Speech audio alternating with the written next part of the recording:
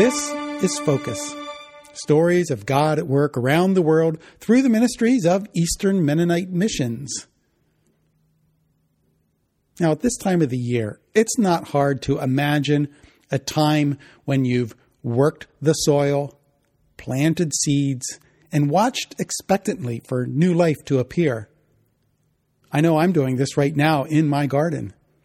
Now, the process takes time anywhere, and it's an effective metaphor for kingdom work in almost any context.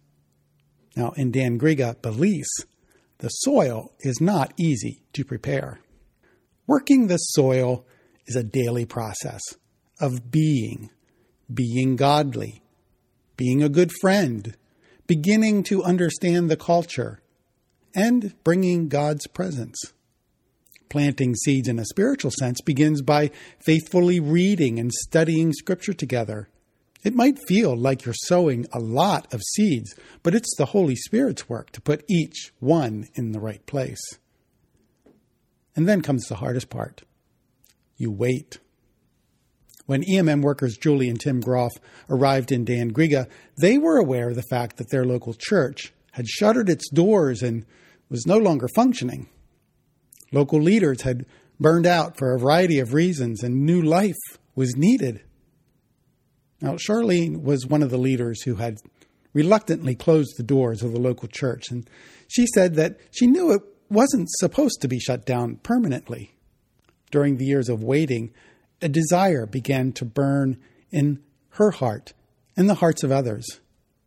Charlene started to specifically pray for input, spiritual input for herself personally. She knew the church needed help. Then when the doors first opened again, it was for a youth ministry. Then discipleship groups started to meet. Led by Charlene's brother, the church began to fellowship and get into the Word of God. Then a Sunday morning meeting began to once again look possible, and it looked like it would happen soon. Charlene said that there was input, correction, dealing with each other's lives. She didn't want it to start back up again the way it was before, but God started to bring them together, and the Holy Spirit did all of that with their different personalities and giftings. The youth ministry leaders began regularly meeting with the older group of leaders. It started to be obvious that it was going to be all of them together, and out of that relationship with each other, ministry started to flow. What has happened in Dan Griga started small.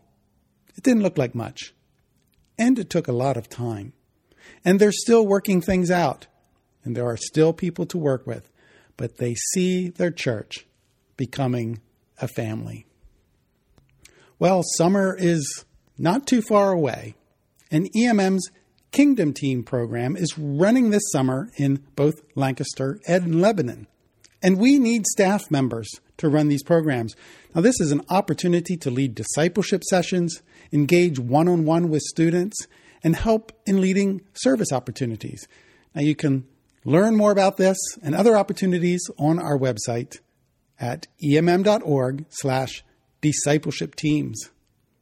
Hey, thanks for listening. I'm Joe Hollinger for Eastern Mennonite Missions.